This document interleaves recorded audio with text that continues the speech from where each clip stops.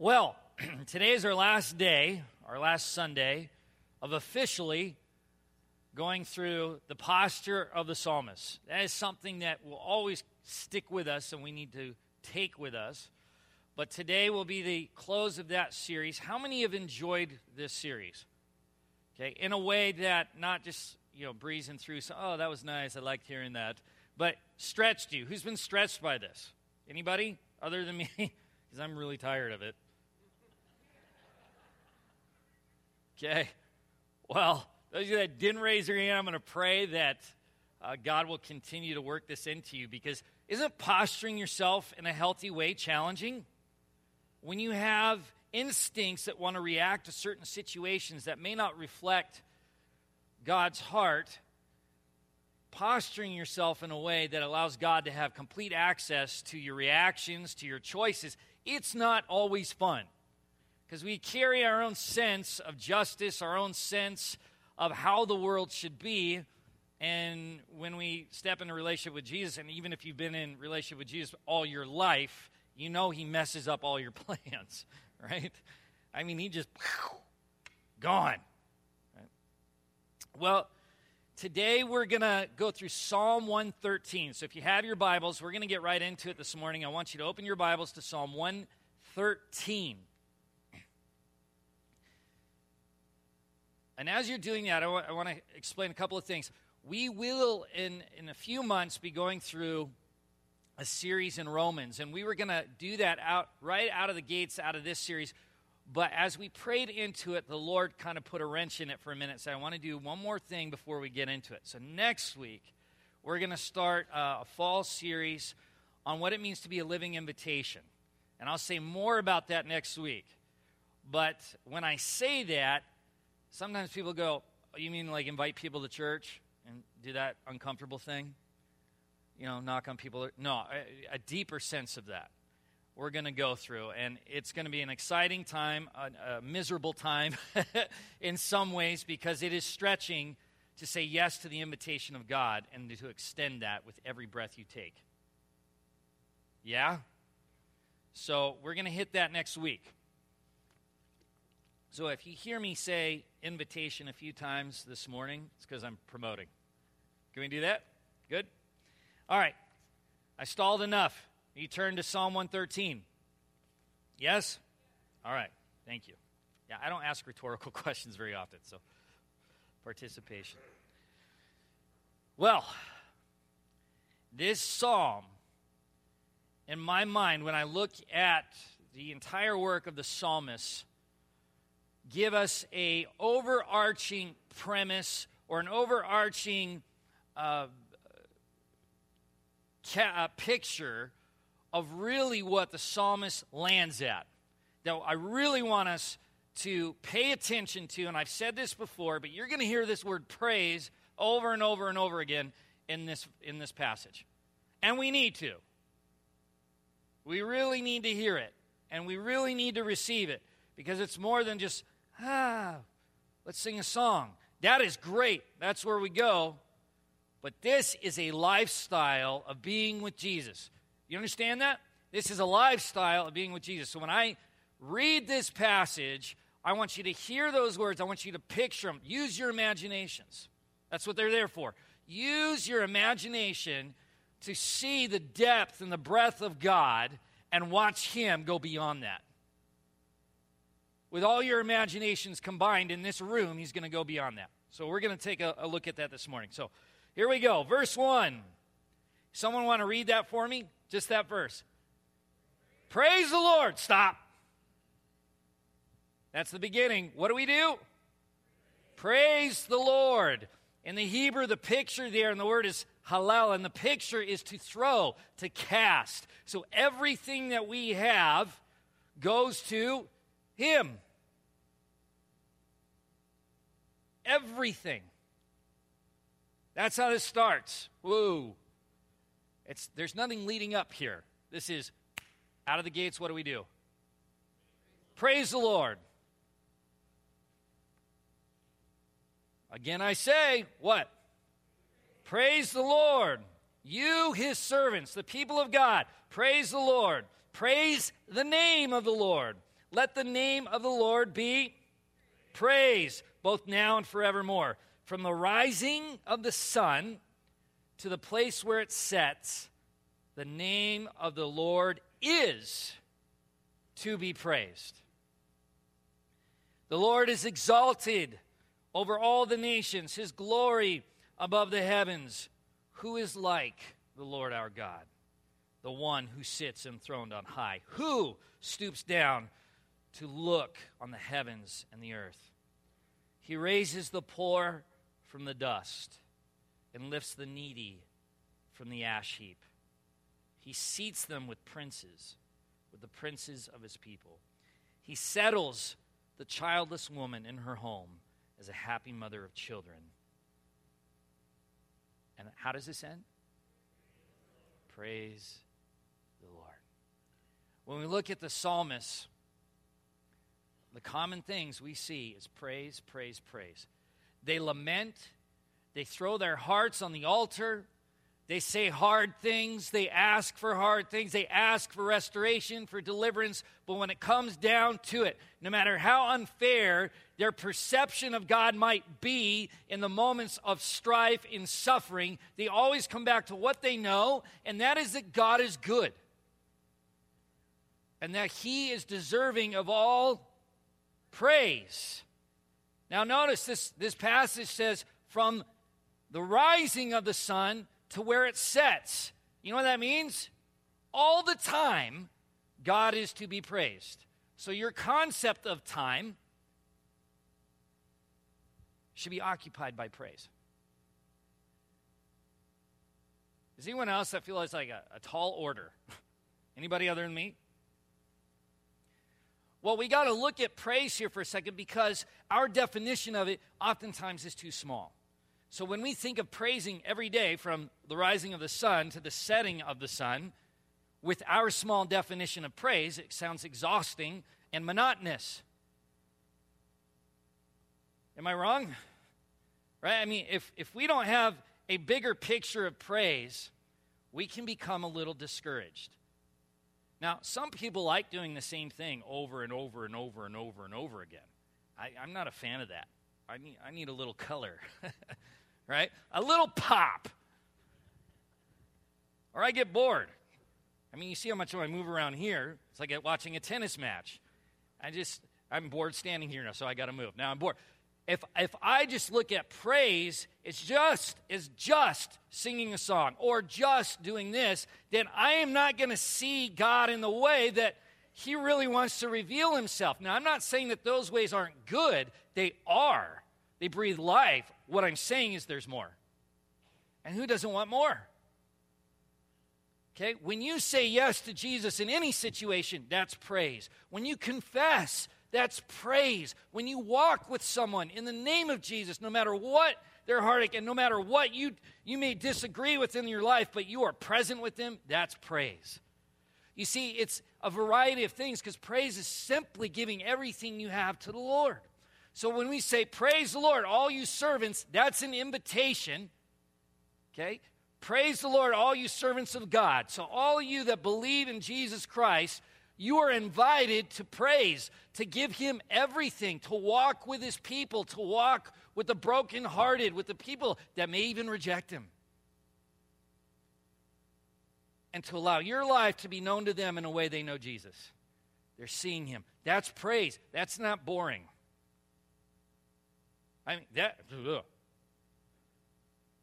It is not boring.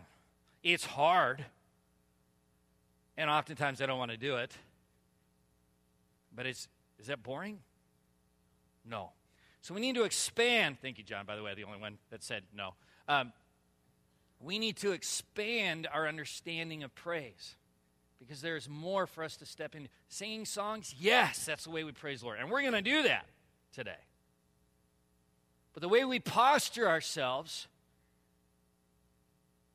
really speaks. When we do that in a way with Jesus, really speaks of praise. When we look at the psalmists, they're praising God even when they're lamenting because they're giving it to him. They're You're saying, here's my doubts, here's my questions. God, I don't understand why it seems like you're doing this to me. Whether that's the truth or not, that's how I perceive it. But I know you're good. These guys are praising God through every letter that is written. Every single one. Because it's not just complaining. It's wanting to be faithful in where God is. And they are coming to Him with the things that are on their hearts. How many of you have tough things in your life? Okay? Now, how many of you complained to God? Come on. How many of you blamed God? Okay? How many of you in your suffering have asked God why? Okay. Are those fair questions? Yeah. Do you believe God invites that kind of dialogue? Yes. How often can that notion be taken for granted? He takes a lot of abuse from us, does he not? And loves us unconditionally. That is a God worthy to be praised. So this is the issue that we have here. When you look at the first 3 verses, it's praise, praise, praise. When you look at the middle 3 verses, it's who compares to him? Nobody compares to him. And the last 3 is this is why.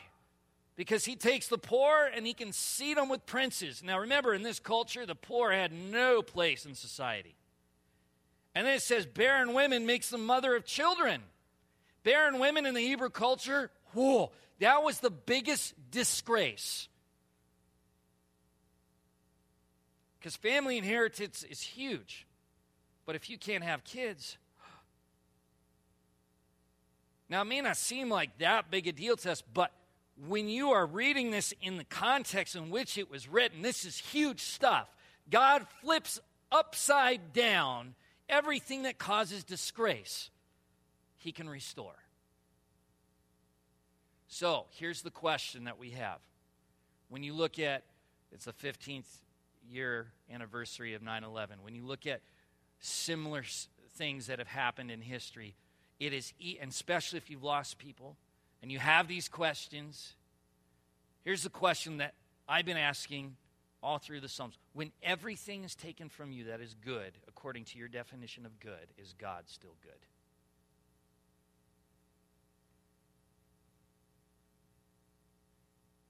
Now, our Bible answer is yes. Right? That's our Bible answer. So let me ask the question again. When everything is taken from you, and you have no answers to your questions, why won't be answered? And what if you knew it never would be? Is God still good? You lose your job. You lose a family member. You lose a spouse. Your heart is ripped out of your body. Provision is taken from you. Comfort, you don't know that word, let alone the reality of it. Is God still good?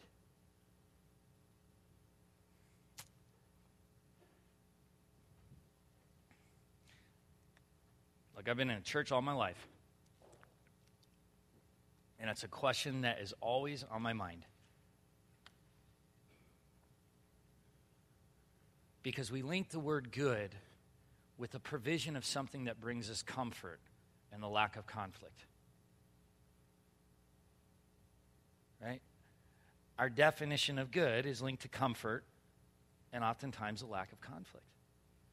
It's a good day. What makes it a good day? Well, no one annoying came up to talk to me. That's a great day. God didn't stretch me. I didn't have to do something uncomfortable. It's a good day. That's a good cookie, because let me tell you what, it changed my life. It made me forget that I just talked to annoying people. It's good.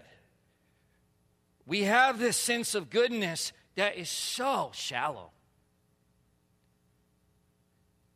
And people will say, I've heard this from pastors, I've heard this from people that study the Word, and they go, yeah, God is good. No, the word good is not good enough. Whoa! Well, Scripture tells us God is good, but they're using a definition that is tied to the very root of his character. Good is adequate enough, let me tell you. But we have to understand what that means. The very heart of God, love itself, is always good. No matter what your life is like or my life is like, it's always good, because the only reason why you're here is out of his goodness. The only reason why you can complain to him is because of his goodness. The only reason why we can rejoice is because of his goodness. It's the only reason. God is good all the time. All the time, God is good. We say that as a cliche. Put it on the back of an airplane. God is good. All the time, God is good. So what? What does that mean to me? Everything's been taken from me. What does that mean? His goodness is not tied to the condition of your life. It's tied to his character. And what he does is presses his character into our lives because we were made out of that character.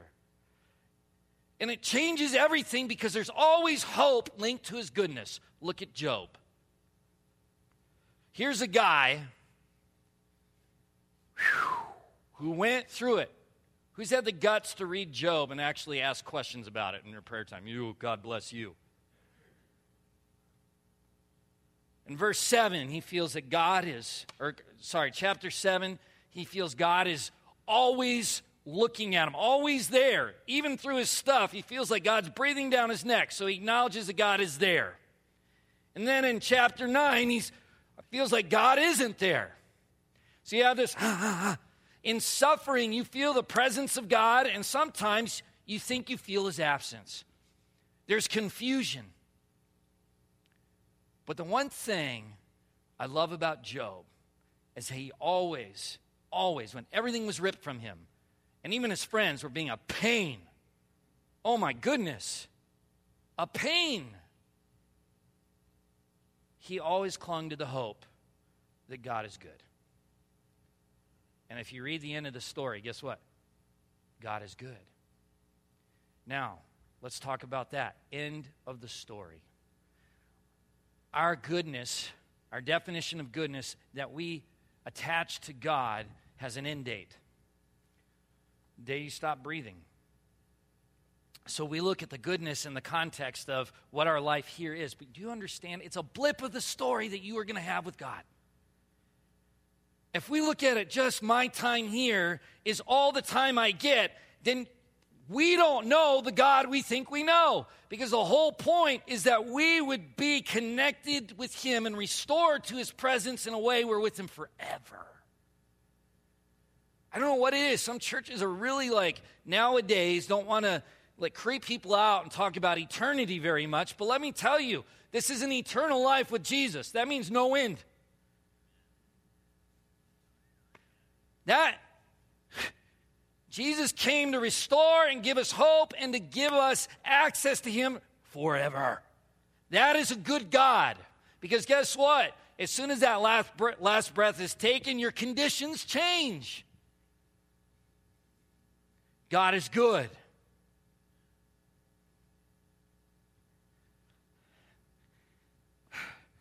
The church has to reflect the goodness of God. I met some of my neighbors this weekend, which is always hit or miss. Right?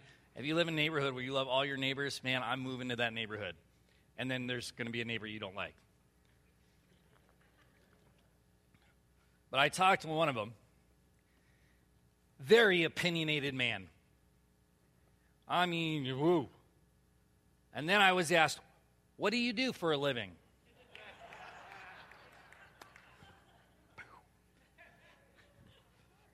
Right? Because he got this puffing the chest out.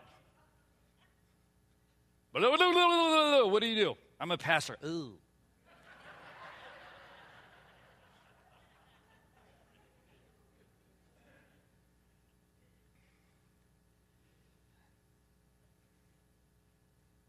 And he says to me, so you're the reason why we're in trouble as a nation.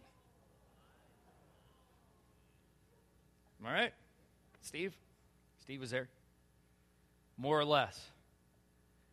He goes, I blame the church. I went, me too. And then he goes, huh?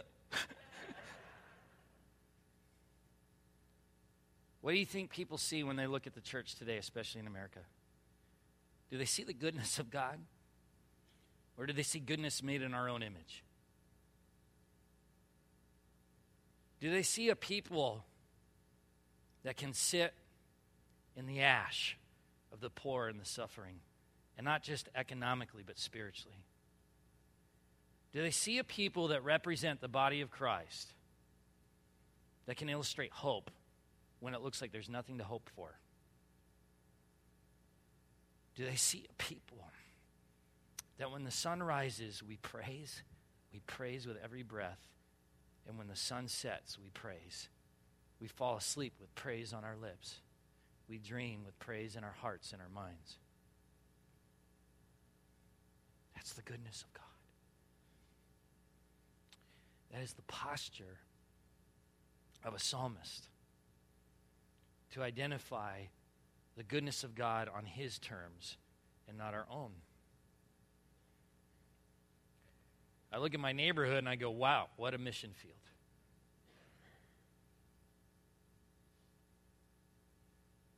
And how good it is to know I could just mow my lawn and reflect praise because my heart is with Jesus. And without saying a word to my neighbor, all he has to do is watch my countenance and my posture. Without me giving him more lip service, but just being present.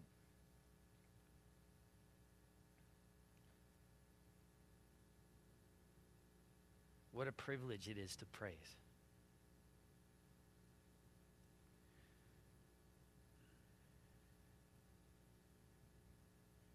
Have you said yes to the invitation to praise from sun up to sundown? It doesn't mean it's going to happen right away. I mean, I struggle with that, especially when I'm in the car and I see construction everywhere. Believe me, I'm not praising God in that moment, right? It takes God kind of readjusting our focus in the moment. But have you said yes to the invitation to begin the journey?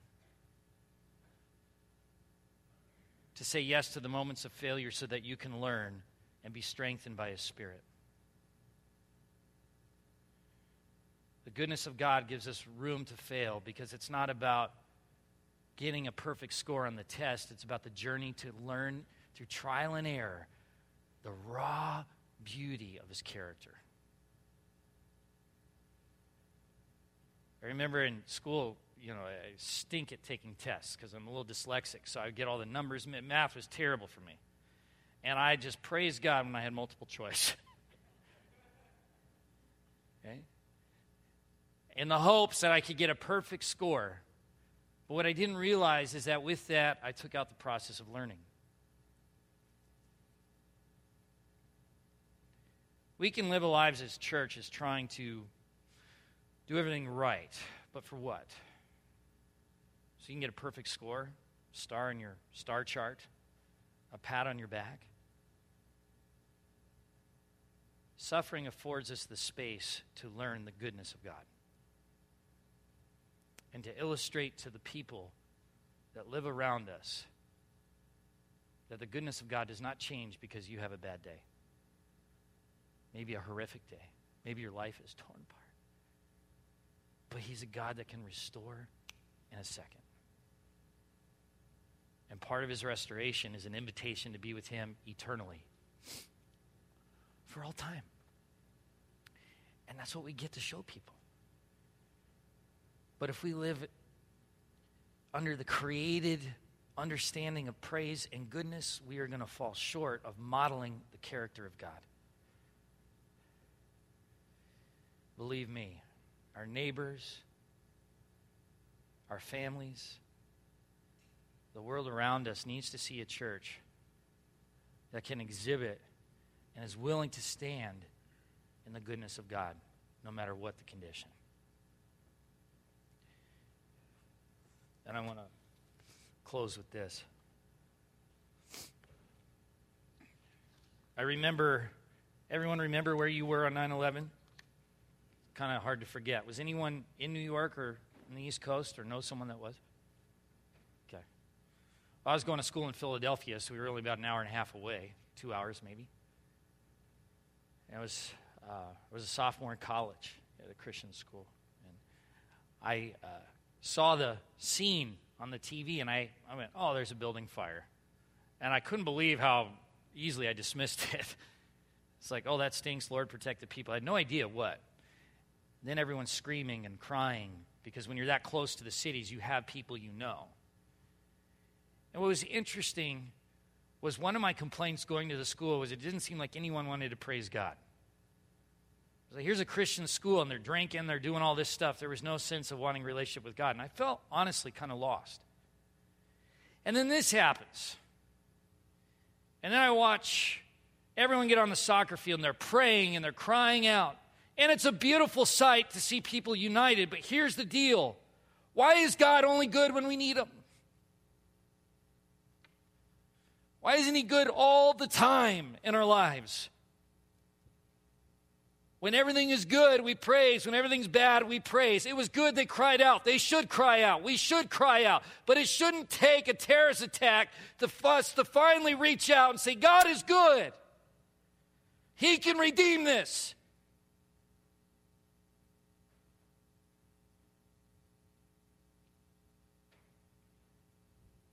I've said this before, I'm going to say it again because I think it's a beautiful picture, but I cannot get this image out of my head, the little Who's in Whoville, who celebrate at Christmas, all the stuff is there, and they're around that tree and they're singing. Nothing's wrong. It's all good. And that one outcast who feels like he has no value, he's a grouch, we call him the Grinch, wants to rob them of all of that because he can't be a part of it in his mind, so he wants to rob it all. So he does his best. Anyone remember the ending? This is how I interpret it. He didn't hear the screams. He didn't hear the wailing, the disappointment. He heard praise. And what does it say happened to his heart? It grew from this to his little box. Could not hold it. Here's the deal, folks. When we have everything, can we praise and say God is good? And when we have nothing, can we still come together and say God is good? Whew. Life is going to stink when we walk out of these doors because we're going to be tested with this. With the hard stuff that life brings, can we praise? Can we be the universal church of Christ? It says God is good, God is good. All the time, God is what? Good. Do you believe that?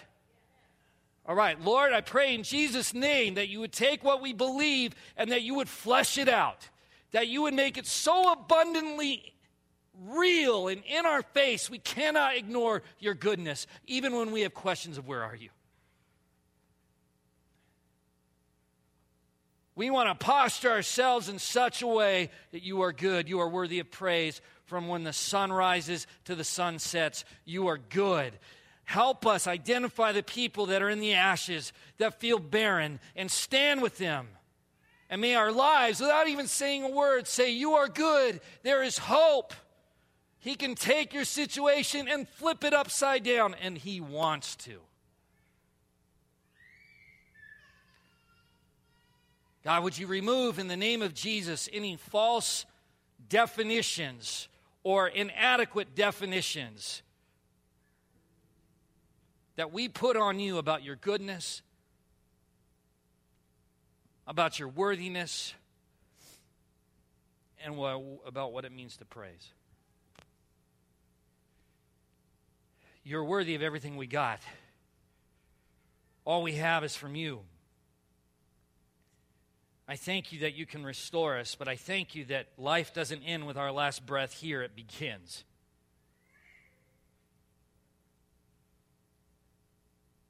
We thank you that you are not absent in our suffering, and that suffering does not mean the absence of you, but it's an invitation to step into you, into your goodness.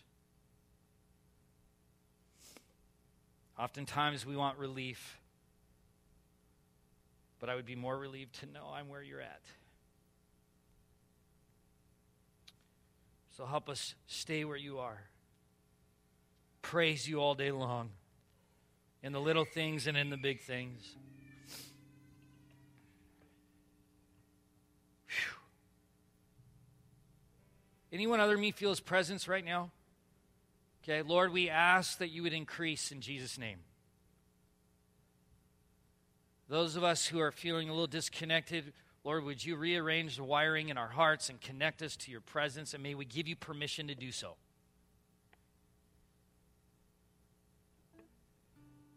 More, Lord, more. If you want more of his presence right now, just ask in your heart out loud. I don't care. But just say more. Lord, we want more.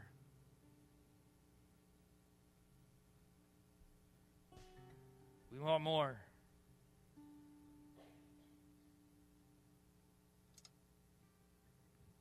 More.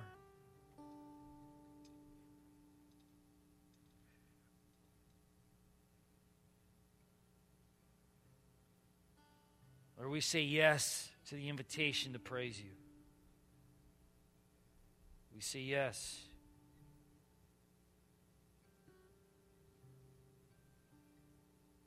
Thank you, Lord. More.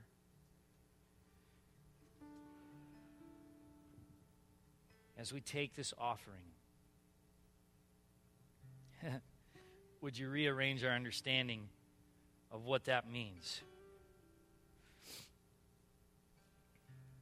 Sometimes we think in percentages, financially, time-wise, resources, or 100% of who we are is yours. So would you bless the offering? Would you bless our hearts in a way that we are not bound by money, time, lack of resources, but understand that in you we have all that we could need or hope for. I thank you for the blessings. I thank you for the tough times and the good times, because it's always the right time to praise. So as we enter more worship and praise through song, may we see it afresh and new, and not be afraid to engage you,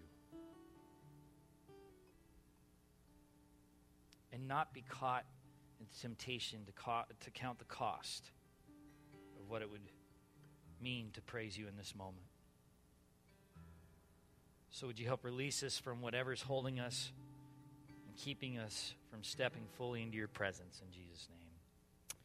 We thank you, Lord, that you call us to be your body, your hands, your feet. We thank you and we love you in Jesus' name.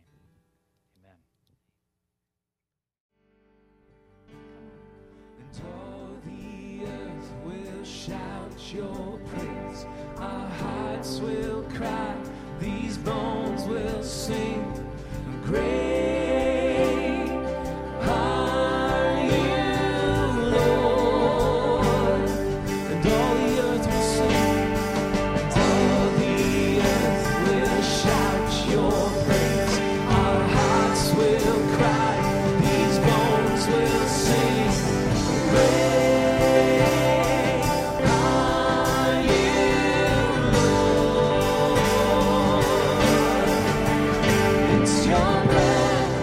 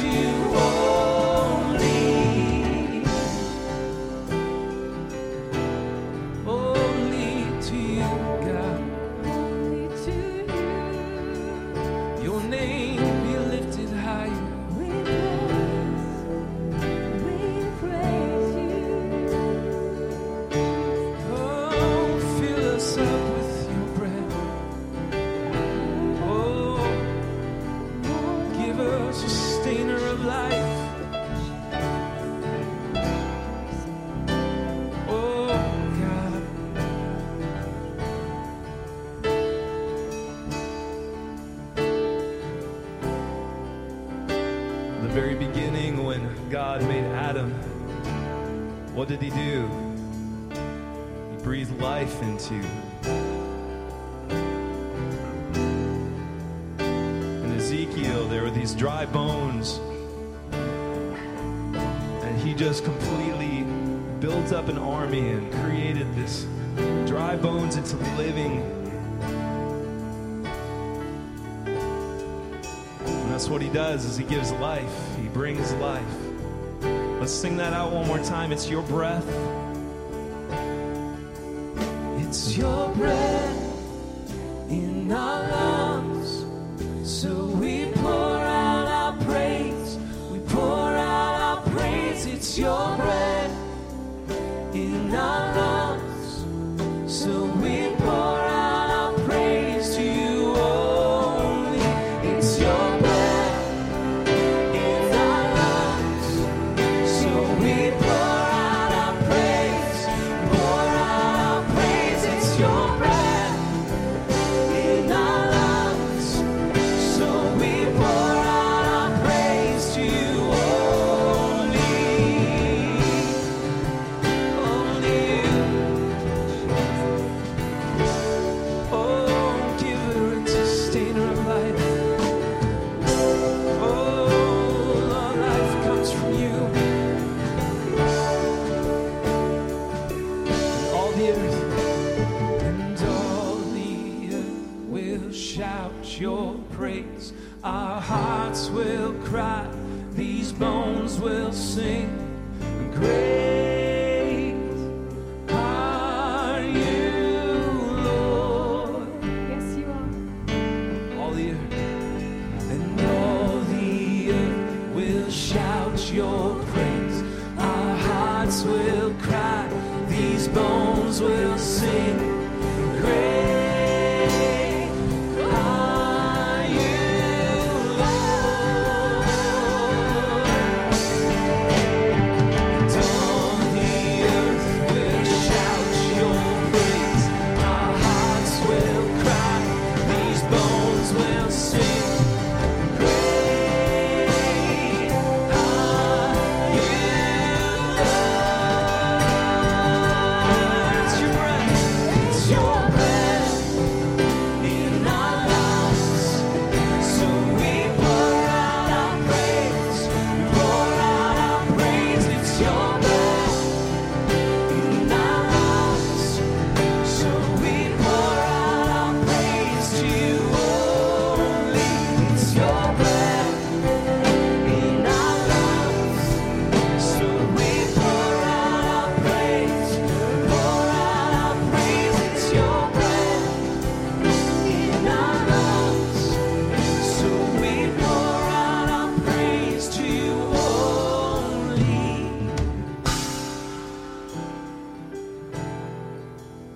Great are you, Lord.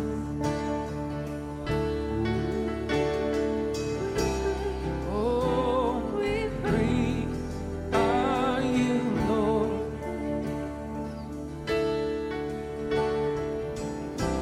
Oh, great are you, Lord. Yes, you are. Oh, great are you, Lord. Let's sing that tune. Great, great are you, Lord. Great in my life, Lord.